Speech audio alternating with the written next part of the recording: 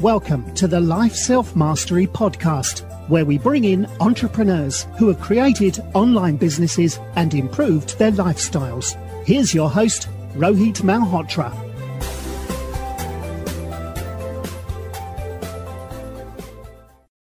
This is Rohit from Life Self-Mastery, and today I'm excited to have Mikhil Innani, who's the Managing Director at Apollo Finvest. Mikhil had earlier led products at Hotstar and was an early employee at Coupon Dunia, and he was also a co-founder of Pharmacy. Mikhil was an alumni of Carnegie Mellon.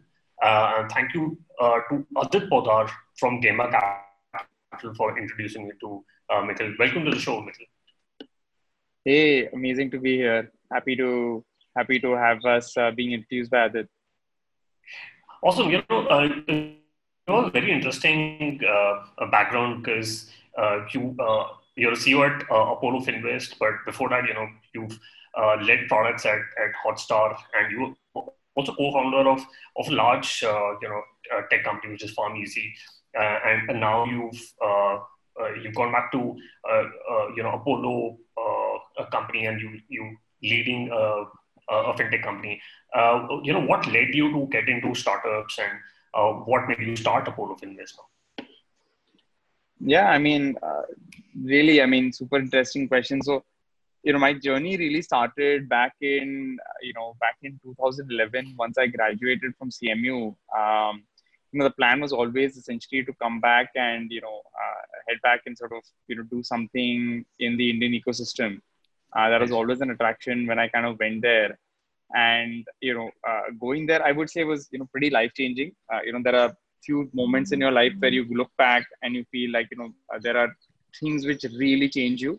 And I think CMU was one of the, one of the moments where I would feel definitely was life-changing, because I ended up meeting colleagues, over there who were just honestly inspired in life and, wanted to kind of go ahead and make a difference, and really very, very talented individuals. And that kind of really inspired me. In fact, even till this date, right, like the CMO ecosystem in Bombay, in fact, like is so large, right? And it's so funny. I had about five odd roommates at CMU. Three of us living at one point in time in different kind of times during the semester, and all of us have come back to India and started companies, right? And all of us are working in the startup ecosystem, which is fantastic, right? Like Dhruv Sanghvi is basically the founder and CEO at Loginex. Pankaj Chadha was and is the founder at InVideo, and of course Hardik basically is one of the co-founders at Dial Health, which is one of the largest distributors in the pharma space in India. Interesting. So I guess super inspiring bunch to be a part of. And obviously after that, my journey was basically I came back to India, wanted to kind of get into the startup ecosystem, was one of the early team members at Coupon Dunia. I met Samir, and it was a pretty cool interview to have. I do remember, we spoke about actually, playing FIFA, and that was one of our favorite games on PlayStation. And we kind of hit it off, talking about those things. And, it was kind of a fun place to go to work, basically because I discovered Coupon Dunia, honestly, one day while I was ordering Domino's when I was back in India, and I was just typing Domino's coupons, and I saw, Coupon Dunia being one of the top 3 links. And I was like, this site looks interesting. So I joined that company, right? And I yet remember when I joined, my entire family was like, and the website looked pretty bad, at that point. I mean, it looked like a really bad college project in one line, right? And people actually told me this in my family that, what are you joining this funny sounding company, Coupon Dunia?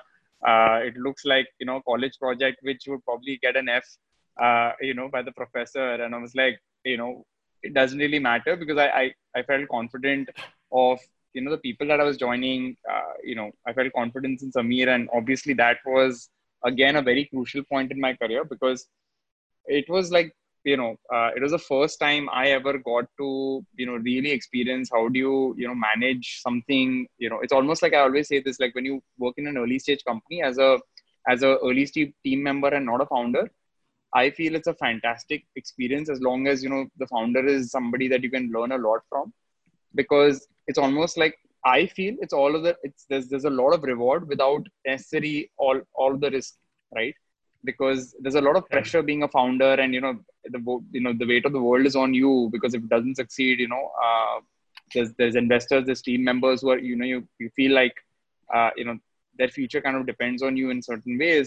Exactly. But, being an early team member, you kind of get to experience a little bit of being a founder, and kind of learn from their mistakes and learn from obviously their strengths as well, right? So that's, I would say, in a way, Coupon Dunya was like training wheels for me about how do you do the best stuff about, how do you do the best things right in a company versus, what are certain things you should avoid. And, I think that's where we got the importance of culture and, what it really means to have like a really A+ team. And before that, obviously you read a lot of books and everybody tells you, culture is super important, but, Correct. until you feel it, you don't know what that means, right? Culture is such a vague word. Obviously, Coupon Dunya was wildly successful. I think we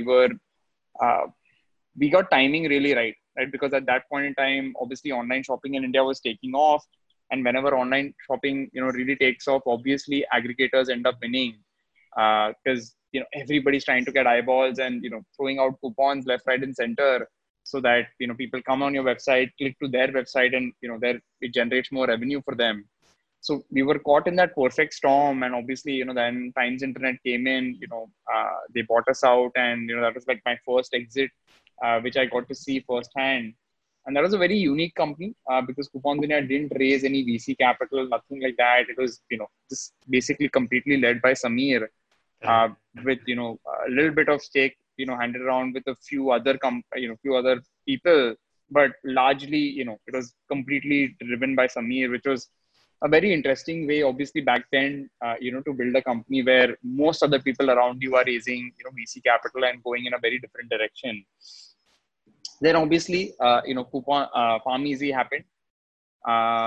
So FarmEasy was very, very interesting. It was, I remember when I started FarmEasy, basically our biggest advantages there was the fact that, day zero at FarmEasy, we pretty much had, the early stage employees from Coupon Dunya join us at FarmEasy as well. So I was employee number 4 at Coupon Dunya, and I think employee number 5, 6, and 7, something like that, ended up joining us day zero at FarmEasy, right?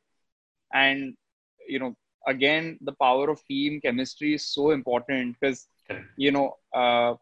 it was almost as if, we just switched the location, but it felt like, we just continuing to work together. So the chemistry was just so high that we were executing at, light speed, because it was just, everybody was so in tune, right? Everybody knew their job. Everybody knew what the other person expected, how the other person worked.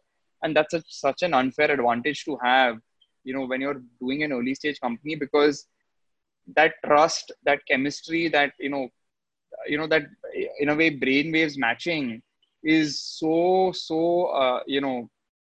powerful that, we were like a rocket ship, right? So I think, within just a year of FarmEasy, I think we were doing, phenomenally well. Obviously, we had crazy product market fit. And I yet remember when we launched at FarmEasy, right? It was the MVP of all MVPs, right? So essentially, literally, the first time we launched at FarmEasy, there was 2 screens on the app. The first screen, which had a massive camera button on it, right? And, in big, letters, it was just written, take a snapshot of your, or take a prescription photo and get 20% off your order. People could take one photo, like users could take one photo, and on the next page, we were taking the phone number of the user. Like, there was no place for the user to even put his name, no place for the user to even put his address, right? We only had a photo of a prescription and a mobile number to go off. That's it. That was the app, right? And we launched it, I think, in a matter of 3 or 4 hours, because the question really back then was, will people order medicines online, right? Because, it may seem, okay, now it makes sense, if you have a chronic illness like diabetes or something like that, it's something that, every month you're going to keep ordering, and it's like a subscription thing. Obviously, that's a fact now. But back then, pretty much everybody was like, nobody's going to be ordering medicines online, right? Because when you think of medicines, you're sick now, you want the medicine now, right? And we actually discovered that ourselves, because in the orders that we were getting, even at the early stages, most of them were chronic illnesses like diabetes, high blood pressure, things like that, right? And we kind of optimized PharmEasy completely for that kind of subscription flow, because that's where we saw the LTV, was the highest from a customer standpoint. And secondly, that's where we felt we can really make a difference for that cohort of customers, right? Because they needed us the most. I mean, when you have, I don't know, cold, fever, etc. I mean, you may use PharmEasy as a one-off thing, but that's not really what PharmEasy was optimized for at that point in time. Yeah, so I mean, PharmEasy was going really well at the Series B stage. One of the things I kind of realized is that once you raise money, very very quickly, entrepreneur mistake 101 is like you dilute a lot of your stake. Correct. Right? And I think by the time, I kind of moved on, we had raised almost $100 million plus. Nice. And, and that point in time, like I really asked myself the question that, what do I really want to accomplish with my life? And, what are my kind of goals? And one of the things I really wanted to do was to build something at massive scale, right? And what I mean by massive scale is really India kind of scale, or, world scale. That was one of the ambitions I had. And, back then I remember having early stage conversations with Hotstar, and, Hotstar is super early stages that time, right? So It was led by Varun, who had just moved back from LA, to join Hotstar and head, their engineering and their product team. He was one of the EVPs there. And, he pretty much just told me this, that, I want you to come in and, build a world-class team here. Take all of the things that you've learned with, PharmEasy and Coupon Dunia and just replicate the same thing here. Because back then when I joined, or was thinking about joining Hotstar, right? Hotstar's entire product and tech was completely outsourced to Accenture. And this is one of the little known facts, I guess, and which is not kind of well publicized, but Hotstar's entire tech was completely outsourced, right?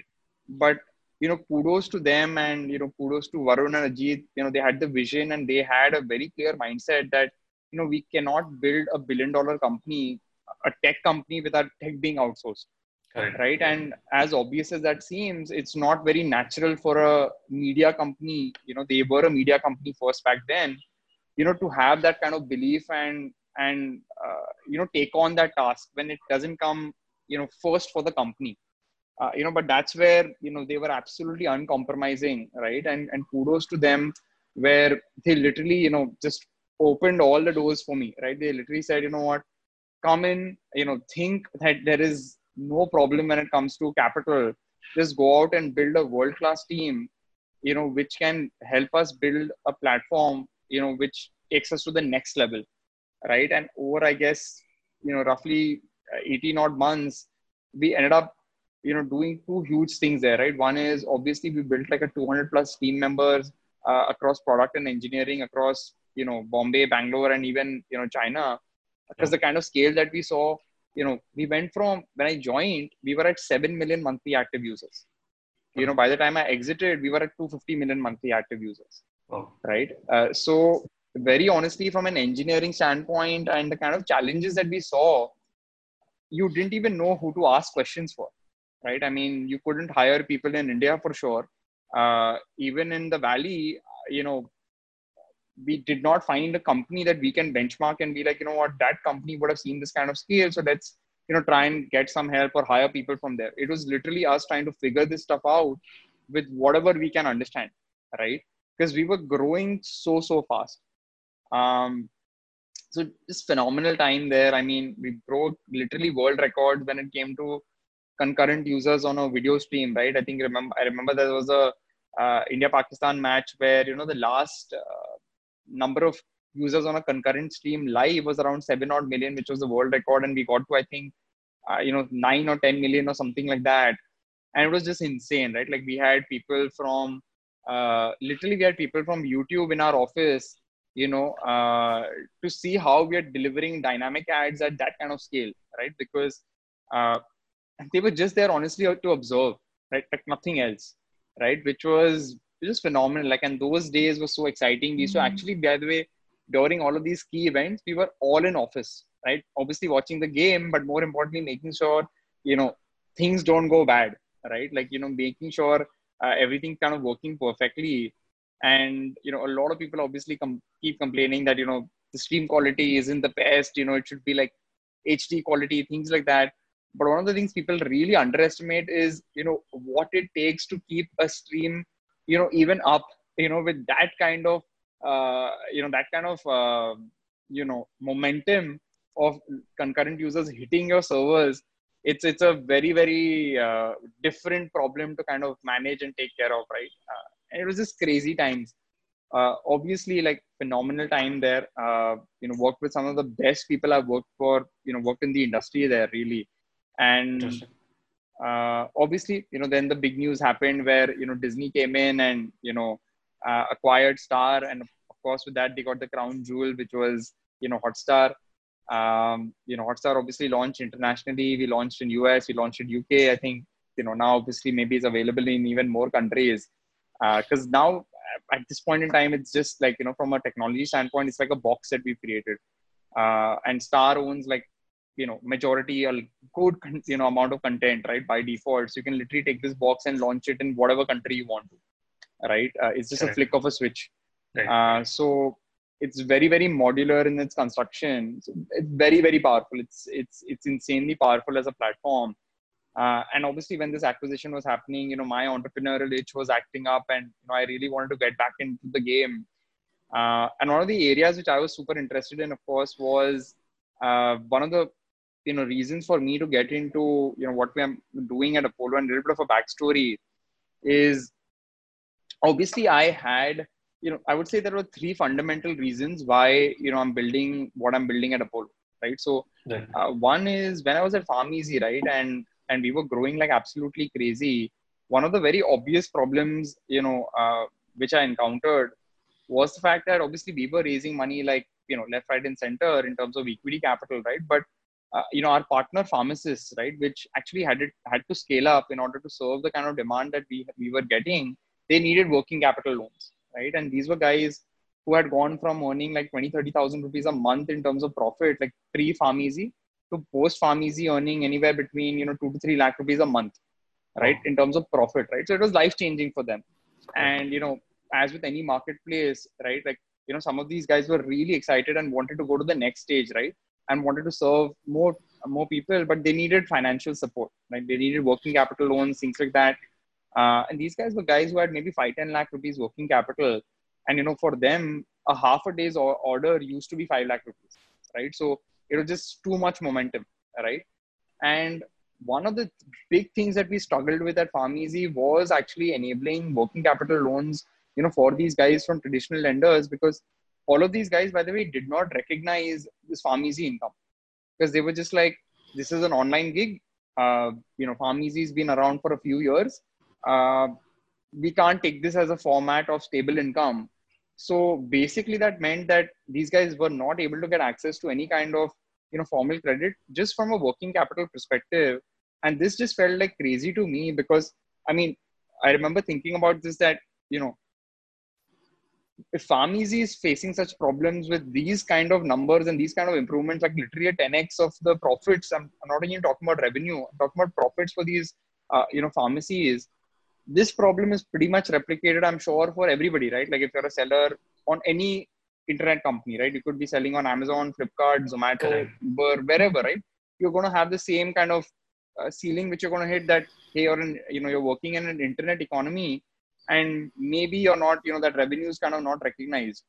Uh, it's silly, right? And of course, after that, a lot of things have come to light, right? Where even, I mean, I've heard like YouTubers who are earning like shit ton of money, they don't end up getting a credit card. A lot of these problems basically came to light. And to add insult to injury, when I was, and this is yet, I would say, is like a niche problem, but the large, which was like really the thing which hit me, which obviously now is very obvious, is that when I was working in Hotstar, one of the primary ways in which we made money, of course, was ads, right? So by default, we did a lot of demographic analysis.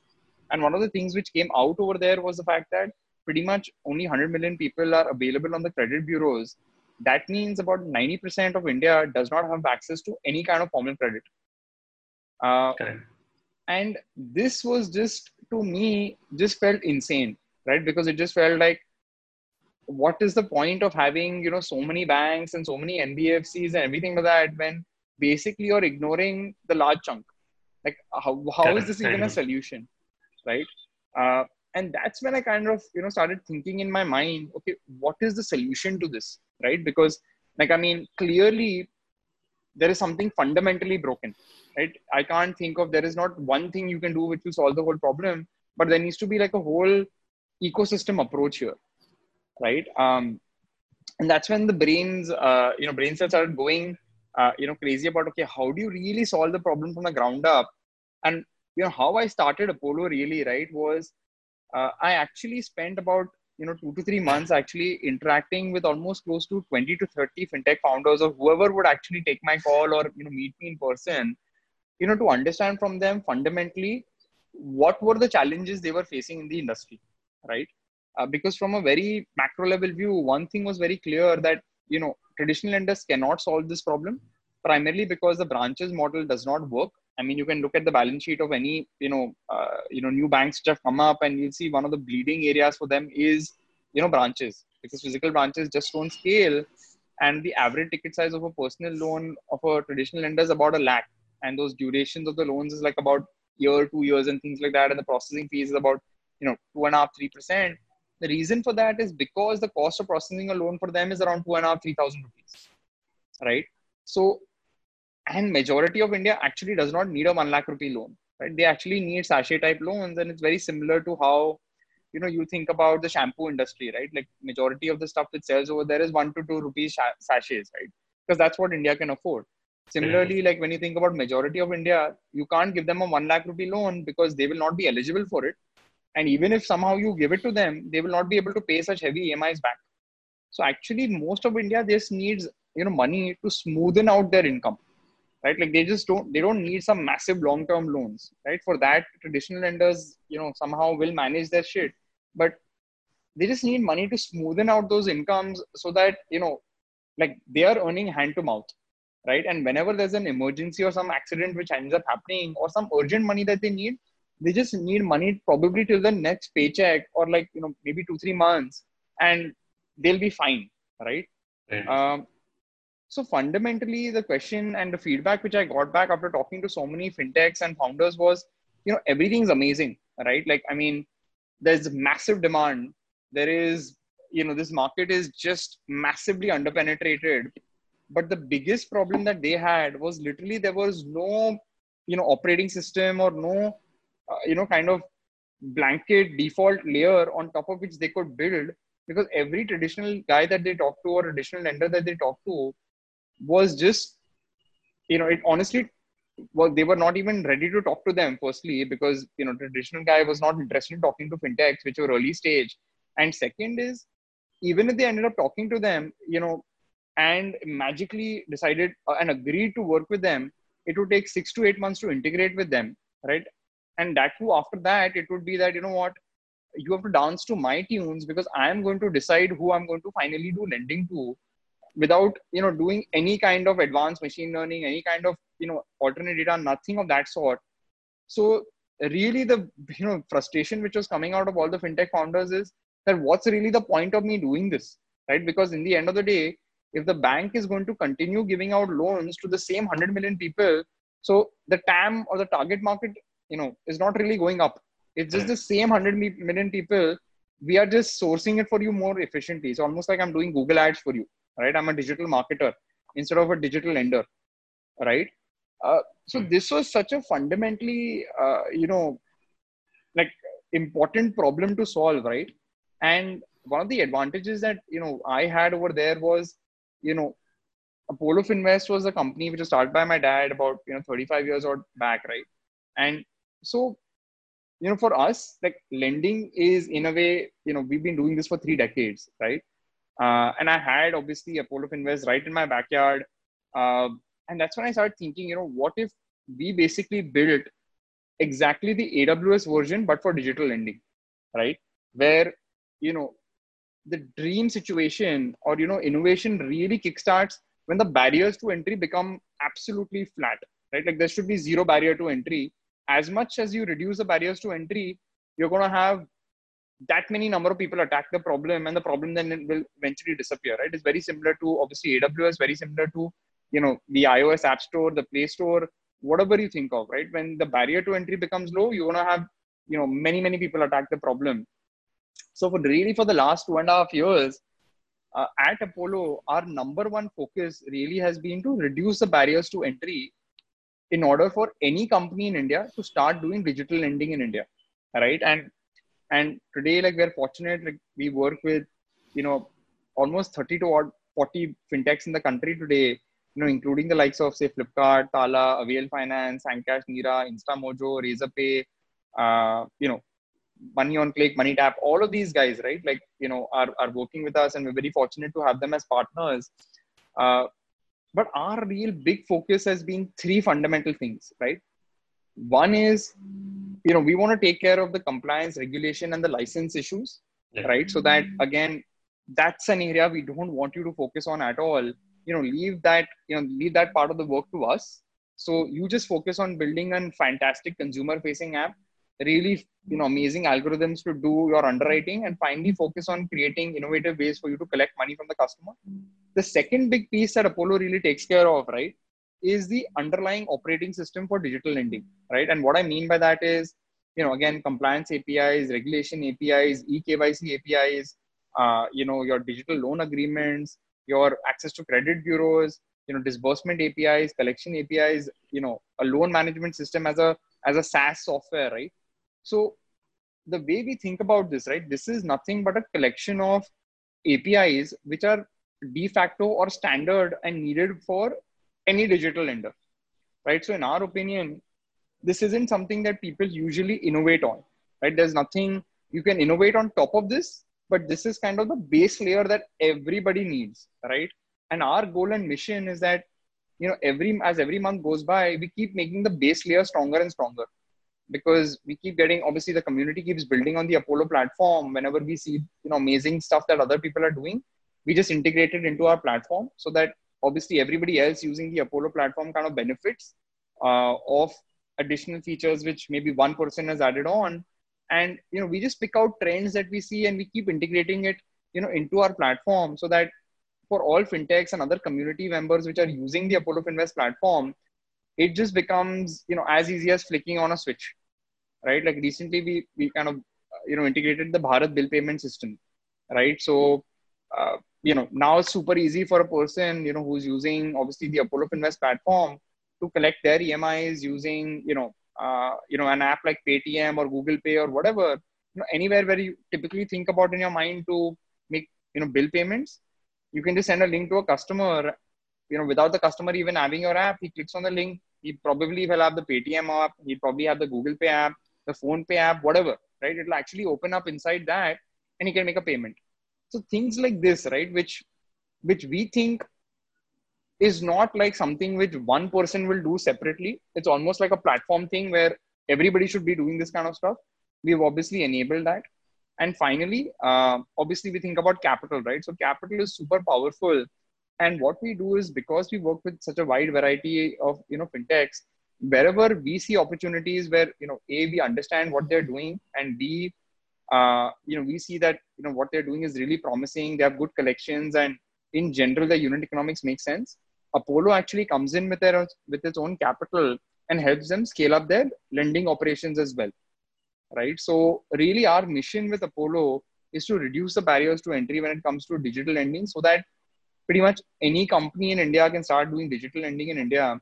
Because one of the things we are very passionate about and, very clear about really is that 10 years from today, right, if we are to basically enable access to formal credit in India, which is fundamentally important for, the progress of the country, because everybody needs access to credit in order to build something and do something which is maybe slightly beyond their means, right? That's just the cold hard reality. So if this is to happen, this will not be done by one single company. It's not going to be a one guy dominates all. This business is going to have a massive long tail And it needs a massive long tail, because that's how you're going to have an inclusive environment where, people are serving different niches and solving problems, at scale for majority of India, and not just, 10% or 5% of India. Today, I have an interesting stat for you to denote that the founder of Beautiful Lives increased the social media presence by 10x. They managed to publish consistently and effortlessly using a robust social media management tool called Social Pilot. Social Pilot is a cost-effective social media tool that helps businesses scale their social media marketing efforts. Use livesellmastery.com/social pilot to get a 14-day free trial. Oh, very interesting, because you went talking about your early journey with Coupon Dunia, Hotstar, and Farmeasy, and your learnings from all these companies and how you plan to Apollo Finvest. I want to understand: are you looking at only helping out fintech companies, or are you also looking at marketplaces and other businesses where you very interestingly pointed out that most of them are servicing actually 100 million people only. But for now, are you only focusing on fintech companies and helping them create APIs, or are you also looking at other marketplaces or even offline companies as well? That's a phenomenal question. So actually, I mean, our question, or our thought process regarding the definition of fintech is actually very different. So I kind of make this mistake always by calling fintechs, but what I mean by fintechs, right, is actually like, my definition of fintech is going to be in such a way where, probably over the next 10 years, every company will be a fintech. And the reason why I feel this, right, is because basically, let's see the trends which are going on across the world, right? You're seeing Amazon launch their own, Amazon has had their own credit card for like years now. Apple has launched their own credit card. Google is apparently going to come out with their own neobank. Uber, I know, is working on, it's all over the news. Uber is working on their own neobank of sorts. What's to stop Zomato to build a neobank for, restaurants, right? What's to stop Uber, or Ola doing the same thing for their set of the, blue collar workers that they kind of work with, right? So to me, the definition of a fintech is going to be very, very different, because in my opinion, I'm very fairly confident that over the next 10 years, most companies, and the way I describe it is, whether you're an online or offline company, right? It actually doesn't matter. The only reason why today Apollo focuses on online companies is because it's low hanging fruit, right?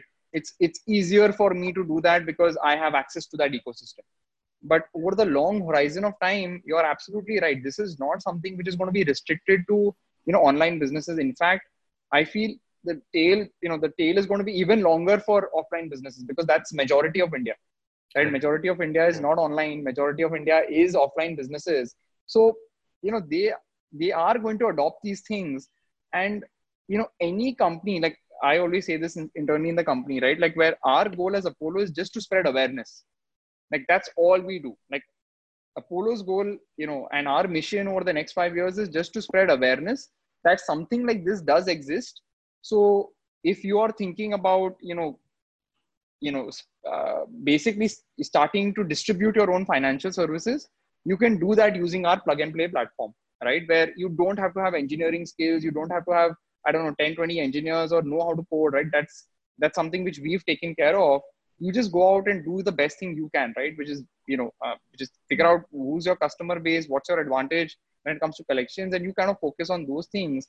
But for us, every company which has a transaction happening, right, is going to be a financial services company over the next 10 years. And the reason is the following, right?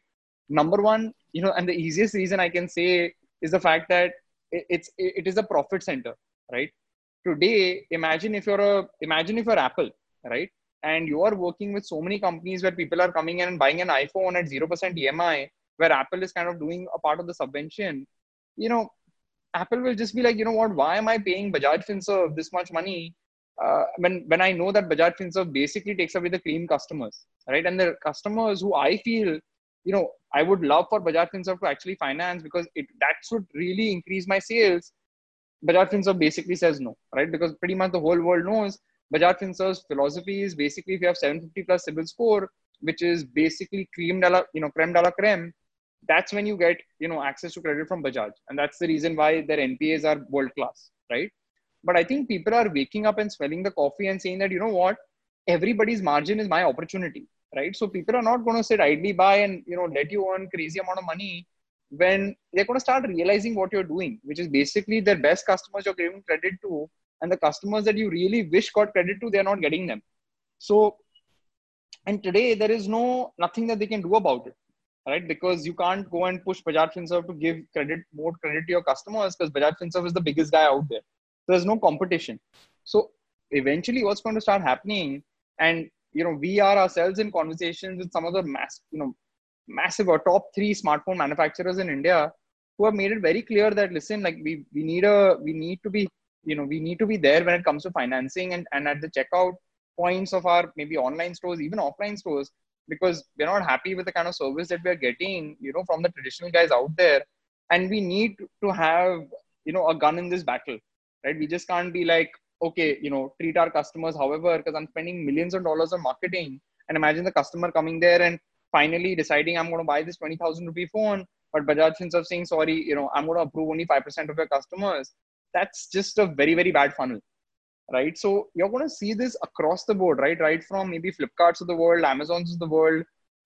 You're going to see this offline, obviously with traditional, or I would say, traditional businesses who you don't associate with, financial services, get into financial services because they just have no other. I mean, number one, obviously they'll make a lot more money. Second is that they have data about the customer, and actually they are in a better position to underwrite the customer than probably Bajaj Finserv, right? Especially when you think about the likes of, payment gateways, right? When you think about the likes of, Razorpay, when you think about InstaMojo. By the way, this is already happening in US with Square Capital, right? So Square obviously is very similar to Razorpay, essentially in a way in India. And Square has started offering capital as, to MSMEs, right? And the reason why they're starting offering loans to MSMEs is because, if you're an offline store and, in US, obviously there's a high amount of transactions which happen digitally. They're able to understand the business model of the guy. They're able to understand average amount of revenue that this guy earns. And according to that, they themselves power the loan to, the merchant, right? And this is so important because obviously, Square has access to that kind of data. But secondly, it makes the customer even more sticky, because the customer and the merchant will think, 1,000 times before switching away from Square now, because he'll be like, Square is just not like some processing, hardware which I'm using to process digital payments. It's actually my partner, because it's like almost like my partner bank in a way, which is providing me access to credit. And if I shut off Square, probably I'm going to lose my access to, even a loan, right? Which is helping me scale up my business. And, lastly, honestly, there is no other option, right? I mean, as much as we can debate, there is no other option. And as I found out at FarmEasy, and I'm sure, many online companies are finding out today, you may raise millions of dollars, hundreds of millions, $200 million, but when you want to scale up your platform, your merchants need access to capital, because if they don't have access to capital, they just can't do the sale because they don't have the inventory. And if it is your problem to figure out capital for them, if you want to scale up your business, right? And I think that's where you're going to see, companies like a Zomato, companies like an Uber, companies like an Ola, Swiggy, all of these guys, right? They are, some of them we know are figuring out capital, and whoever is not is going to be figuring out capital, because it is such a massive opportunity. And at the same point in time, it is such a massive problem to solve. Correct. No, it's very, very interestingly put out. I think someone mentioned every company wants to be a bank. So I think Apollo Finvest is trying to solve that problem for even online and offline companies. But Mikhil, I wanted to understand, since we are in the midst of COVID-19, do you think consumer behavior and spending will change after COVID-19? Obviously, the Indian corporates never thought employees could work remotely, but it's finally happened. But what are the consumer behavior and spending do you think might change once this COVID-19 thing gets over? So I think, talking a little bit on the fintech side of things, right? Like I think, at least, what I expect over the next, 12 odd months is the following, right? I think number one thing I expect is basically, and we're seeing this already in the fintech space. I think there's going to be a lot of consolidation happening or a lot of companies shutting down, right? Primarily because, the problem essentially is right now that I think almost 20 to 25% of the fintech digital lending companies will be in trouble at this point in time just because of the moratorium and how, it's been made out. It's 6 months, right? It's very, very difficult for, companies to withstand that kind of, especially digital lending companies to withstand that kind of, lack of repayments coming in for a certain amount of time, because a lot of them do end up giving guarantees to lenders, right? When they're kind of using their capital to lend, and it's very difficult for them to sustain those guarantees because all of those agreements have certain, clauses, which means that, the lender can come in and be like, what, I need my capital back beyond a certain amount of date, which is going to lead to, a lot of consolidation or probably companies just shutting down, right? So that's the number one thing. So that's the negative side of things. The positive side of things, right, is that, like, the biggest thing that we've been telling all of our partners, right, is that just survive, right? Just survive, because if you do survive, right, you are going to see exponential tailwinds in this space because the demand is going to be sky high, right? And the traditional lenders are going to be, busy sorting out their own, rubbish in their books, right? The mess which has happened, they're going to be busy sorting out their own mess. Now, one of the advantages of being like a digital lender is by default, you're small because, you've been active, this industry is like 5-6 years old, right? So you're not that big, and there are many ways where that's a con, but there are many ways that's a pro as well, right? So you have less scrap to sort out, right? So if you have less scrap to sort out, the opportunity really now is that how do you make a play for attracting customers on your platform, which traditionally you would never have got access to because they would have gone to traditional lenders or, traditional banks. And not only do you provide, credit to super credit worthy customers, which would before not come to you and today are coming to you because, traditional lenders have just dried up credit. But most importantly, the good and smart fintechs will figure out, okay, not only this, we don't want to make this a one-time thing, right? Where in 12 months, again, this customer disappears. The right fintechs today will be thinking of a platform play where, I'm attracting the customers coming to me right now because, there is this very limited access to credit outside from the traditional guys. But the real question to ask and the real problem to solve is how do you keep him engaged, beyond just credit, right? Because, fundamentally, the good customers, they're just not going to keep, taking loans from you every month, right? That's the cold hard reality, because if a customer is taking loans from you every single month, it's actually a bad customer, right? There's going to be a situation where one point or the other, he's going to overburden himself and be in trouble. So fintechs will need a strategy where you're just not, lending is not everything. You need to think of, other ways in which you keep him engaged on your platform so that he returns to you, often, right? So that you're part of his life cycle and not just, a requirement which he fulfills, say, once every 2 years, right? So that's going to be a very interesting opportunity. But, the takeaway here is if you survive this hurdle, you are going to get access to a massive market, which is with reduced competition, with access to customers, which before you would never have been able to access before. And you must maximize on that opportunity and use this downtime to figure out a strategy of how, you're going to be super powerful when these factors are in play, right? The third thing is when you think about traditional lenders, right? Like I already hinted at it before, but, they're going to be a little bit of a mess right now internally. And we're already seeing all kinds of news coming out with, all of the very, very traditional lenders being little bit in, little bit, or, I'm being kind when I say little bit, but there's a lot of problems that they're kind of figuring out right now. And there's going to be a very, very weak market, from them when it comes to lending over the next, 12 to probably 18 months, right? And the reality, what people need to understand is that, it's not about COVID-19, just COVID-19. It's actually been happening. If you look at the last 2 years, there's been a lot of mess, right? Especially in the in the lending / digital lending world. Before this, we had the IL&FS crisis.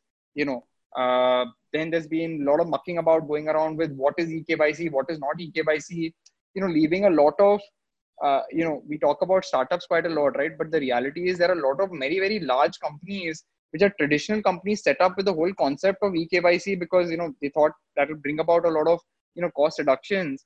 And that, has taken forever to resolve, right? So a lot of money has already been lost in one line, right? Now it's going to take a lot for the traditional lenders to get back on their feet. So what my expectation is with this whole work from home thing is the fact that risk is going to be super tight. But one, again, massive opportunity that I see for, again, and this is for fintech third-party service providers, not, digital lenders per se, is that traditional lenders are going to be looking for digital tools to, do their existing workflows in a much more efficient manner. So they don't really want, to take extra risk, right? In fact, they want to take lesser risk. But, their existing workflows, they want to optimize maybe when it comes to cost, maybe when it comes to time, maybe honestly just forcing the issue to do that digitally, right? Because you're not sitting in the office and doing it, right? That's a huge opportunity, right? I mean, there's an opportunity to reimagine a loan management system. There's an opportunity to reimagine the credit engine, right? Make it all cloud first, make it accessible remotely. Because a lot of these guys, by the way, when they work, right, they have on-premise software, which is just not suited for working from home because it's, they access it through remote computers, etc., etc. It's super slow. It's a bit of a mess, right now. And if you are a, fintech service provider, right, where you're building software for, fintechs, it's a fantastic time because now you can actually go in and offer that software to traditional lenders. Yes, you have to make sure that it's really powerful from a security standpoint, compliance standpoint, and a regulatory standpoint because you're selling to, enterprise individuals. But that's the massive opportunity, right? So, I think you have to, with every, I think there's a very famous quote which says, right, every time there's chaos, there's an opportunity, right? So every problem is an opportunity. And obviously in these current gloomy times, it's very easy to just become like, oh my God, it's depressing and things are, we're at the end of the world. But the reality is that, if you take the opportunities which come your way, you will be much better for it, 10 years from today, because you would have, I mean, we are seeing something which is happening, which happens once in 100 years, right? So we have to take this as an opportunity to be much more resilient and just learn from whatever we are doing, right? I mean, honestly, what else can you do, right? Either you can just be like, what, I can't help it. This is just so screwed up. Because the other aspect of everything, right, is, and this is something which nobody talks about for some strange reason, but the reality is there is a huge psychological burden and emotional burden that we are all going to have to deal with, by the way, very, very soon, right? Because this whole concept of social distancing and staying at home and, all of this kind of stuff, it's just not a problem of actually work. It's going to create a problem of motivation. And because fundamentally, human beings are social creatures, right? So the reality is, if you're just working from home and you really can't go out and enjoy and, do something which is so, human, which is socially interact with each other, I think, companies and, frankly, everybody's going to have a problem of just motivating their own troops to work. Because eventually people are just going to be like, why am I working so hard? What's the point, right? Because I can't enjoy anything, right? What's the point of me doing really, really well at work, maybe earning, a lot of money, but I can't do anything with it, right? So those are, going to be like a big challenge, which all companies have to figure out a way to solve. Right. Interesting. And I wanted to understand: are there new areas in fintech like mobile banking for underserved, peer-to-peer lending, insurance? That's something very interesting. A lot of people don't look at insurance, but you already talked about micro loans and lending. Where do you see the biggest opportunities going forward for founders who want to get into this space? Oh, absolutely. So I would say that, Apollo is building the AWS for digital lending, right? So I see, similarly, I would love to see a company build the AWS for mutual funds, right? I would love to see the, company build the AWS for insurance, right? I mean, honestly, the whole thing is like a white space, right? Because, I think best way to build a company, right, is to just imagine what the future looks 10 years from today, right? And fundamentally, like, it's predicting the future, right? So, I mean, I think everybody has to read the tea leaves, make a bet, and then, build a part of the future that, you feel you're best suited to, build. So right now, no doubt about it, I feel like there is a massive opportunity when it comes to building these two, particular huge verticals in their own, in their own way. But, I'm very biased, but I genuinely feel like, India needs a lot more, infrastructure companies, right? Because, almost like every single company I've been a part of over the last 10 years, right? I've seen, I've seen repetitive softwares being built individually inside companies, right? Which to me is a massive lost opportunity, waste of time, doesn't make sense at all, right? So, I mean, honestly, the easiest way for a founder who's thinking about starting something, right, is honestly, the best path is usually to work inside a fintech company for a certain amount of time, see what's happening, see the stuff which, your company is spending time building tools over. And, if you think that's a general purpose use case and there is a good chance that it is, just build that software out and just, hand it out across, build a SaaS software, right? And the beautiful thing about SaaS essentially is if you get it right, you can actually scale it worldwide, right? Because, there are problems that you can solve on a global level, or at least, for multiple countries, if not, on a global level. And those are opportunities where I would really love for, entrepreneurs and fintech, fintechs in general to focus on.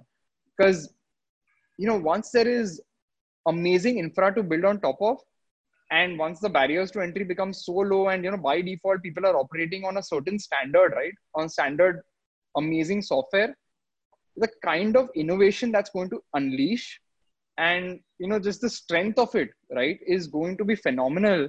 Because right now it yet feels like, we are in day zero of fintech in many ways, where, everybody's kind of just, building the basics and getting up to a point where, now we can really attack, right? I think we're not at that point, and it's going to take like maybe 12 months, 24 months, maybe 3 years for us to get to that point, because that's how good your OS really needs to be, right? And once your OS is there, right? And I mean, we are there in terms of, that's why I love companies like, Razorpay is a fantastic company, right? They're building like world-class infra, right? And that's so powerful because, now nobody has to really think about payment gateways, right? You think about payment gateway, you think about Razorpay, right? That's a solved problem. So many of these kind of examples we need in the industry, right? So that if this is out there, I think, just the standards of this infra is so high, then, you can build really amazing stuff on top of it. Interesting. And, before the call, we talked about cryptocurrencies, but what are your thoughts on legacy businesses? And, I know cryptocurrency could be a taboo topic, but do you think, cryptocurrencies can disrupt legacy businesses or legacy banks? What are your thoughts on that? Very honestly, so, I mean, my take on crypto is I feel like, it's just crying out for a use case right now. I think, that's something which must be cracked, hopefully sooner rather than later, right? I mean, let me put it this way, right? Conceptually and theoretically, right? The way cryptocurrency is built is, if you ask any technologist at heart, they will always say that this is how money should work, right? Where, transferring money from, I mean, I've just faced so many problems myself being in this space that I wish, we would just take some of the principles at least of cryptocurrency and apply it to fiat currency. Like, the other day, the craziest thing happened, right? Like, I mean, and this is just, just comes to the top of my mind, where we had, one of our, one of the companies which are in, one of the fintechs which are there in the US, and they're, setting up operations in India, and, they're using our software, right? So they were paying us, whatever fees, etc., to set it up. And, they did a transfer, and they do a transfer into our HDFC bank account. And basically HDFC ends up blocking that transfer, right? Okay. Because, like, why is this coming in? What's happening? Blah, blah, blah, blah, blah. And I'm like, what is the problem, right? I mean, it's not like I'm getting a transfer from some random company. This is a company which is funded by, top tier VCs in the world, right? This is not some random, I can understand if it's some random company, right? it's like a Series B company which has raised like $100 million plus. You can literally Google about them and you'll see 25 links about them. But these kind of things which happen, the other day again, like, I have my sister who's in London and I wanted to do a transfer to her, from my account to her. And by the way, at least to my knowledge, HDFC pretty much told me that if you have to do this transfer, you need to physically, sign up a form and come to a branch and make it happen. Like, I have to go to a branch. Apparently there was no online way in which they could support me. And this is like 2 weeks ago, right? Which just felt absurd, because I'm like, now basically you're telling me that because there's a virus going outside, you're basically telling me you can't transfer money to who you want to. Like, what's the point of it being my money if I can't do these things? And I can understand we need obviously some kind of, frameworks, so that, we're preventing, money laundering, and we're preventing, money being transferred to terrorists and all of that stuff, right? But, it can't be a situation where we're treating everybody as a terrorist, right? Because we just don't want money to come to terrorists, right? So yeah, of course, when it comes to crypto, I think what's going to end up happening over a long horizon of time, right, is that I think it's a space which definitely needs patience. But I do hope, while we are giving that space patience, I do hope, the right guys in the room are, paying attention to, the underlying things that crypto really solves for. And, whether crypto becomes a reality or not, I do hope that we do adopt some of the principles, so that it just makes money a lot more easier, right? It's unnecessarily complicated today, where it just shouldn't be this way, right? It shouldn't be this way where, in order for me to transfer money to my own family or to my friends, or to, to do any of this stuff, I have to jump through thousands of hoops and, take approvals from banks who have nothing to do with my money, right? Like, I mean, and this is just a pure consumer view, right? I'm sure there are many people who will contest and tell me that, the rules are there for a reason. Of course, they're there for a reason, right? I'm not stupid. But, can we do better is the question, right? Can we have a better benchmark, right? Like, those are questions we need to answer. Correct. Mikhil, I quickly want to do the top 3. What's your favorite business book? So one of my favorite business books is, Shoe Dog, right? So, yeah. That book should be a movie, right? That's the best thing I can say. It's a lovely read. Yeah. And, if you could go back in time when you started working on startups and started working on Apollo Finvest, what is the one thing you would have focused on or done anything differently?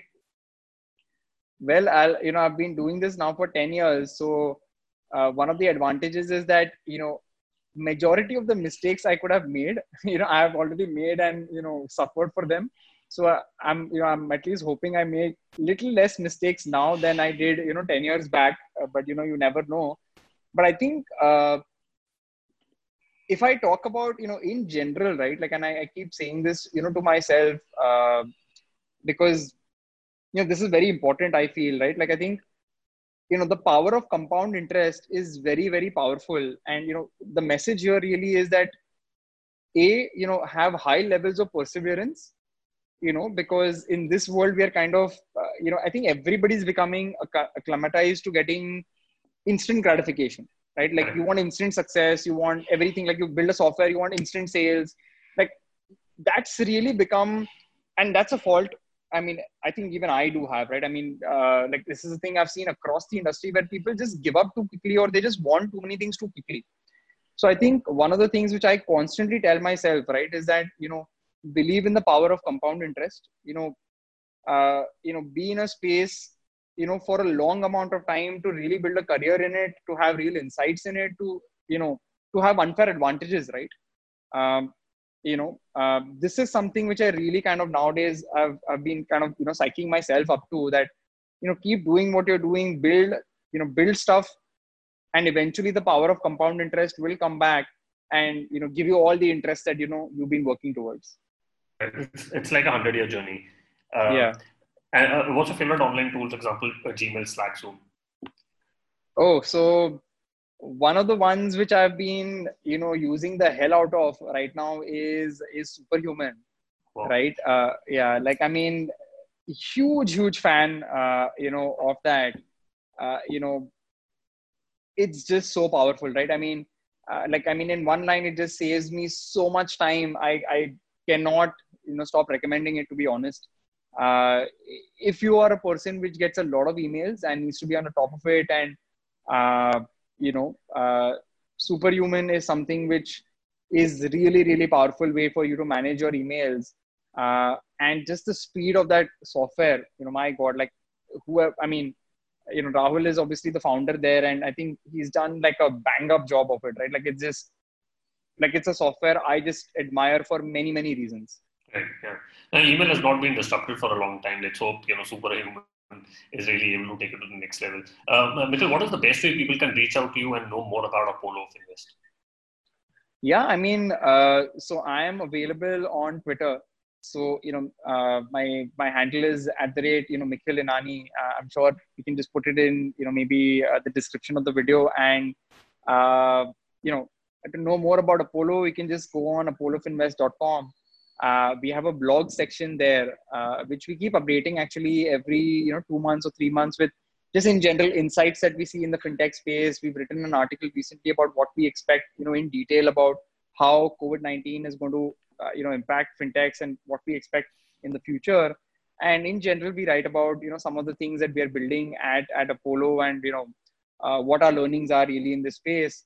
So do check that out. That's where you can find information about me. We'll put that in the show notes. Thank you so much for taking the time. I really enjoyed speaking to you, and you have some great insights about the fintech opportunities out there in India. Best of luck to you. Loved it. Pleasure being there on the show. Thanks for listening to the Life Self-Mastery podcast, where we teach you how to start and grow your online business. For more information, visit Rohit's blog at www.lifeselfmastery.com.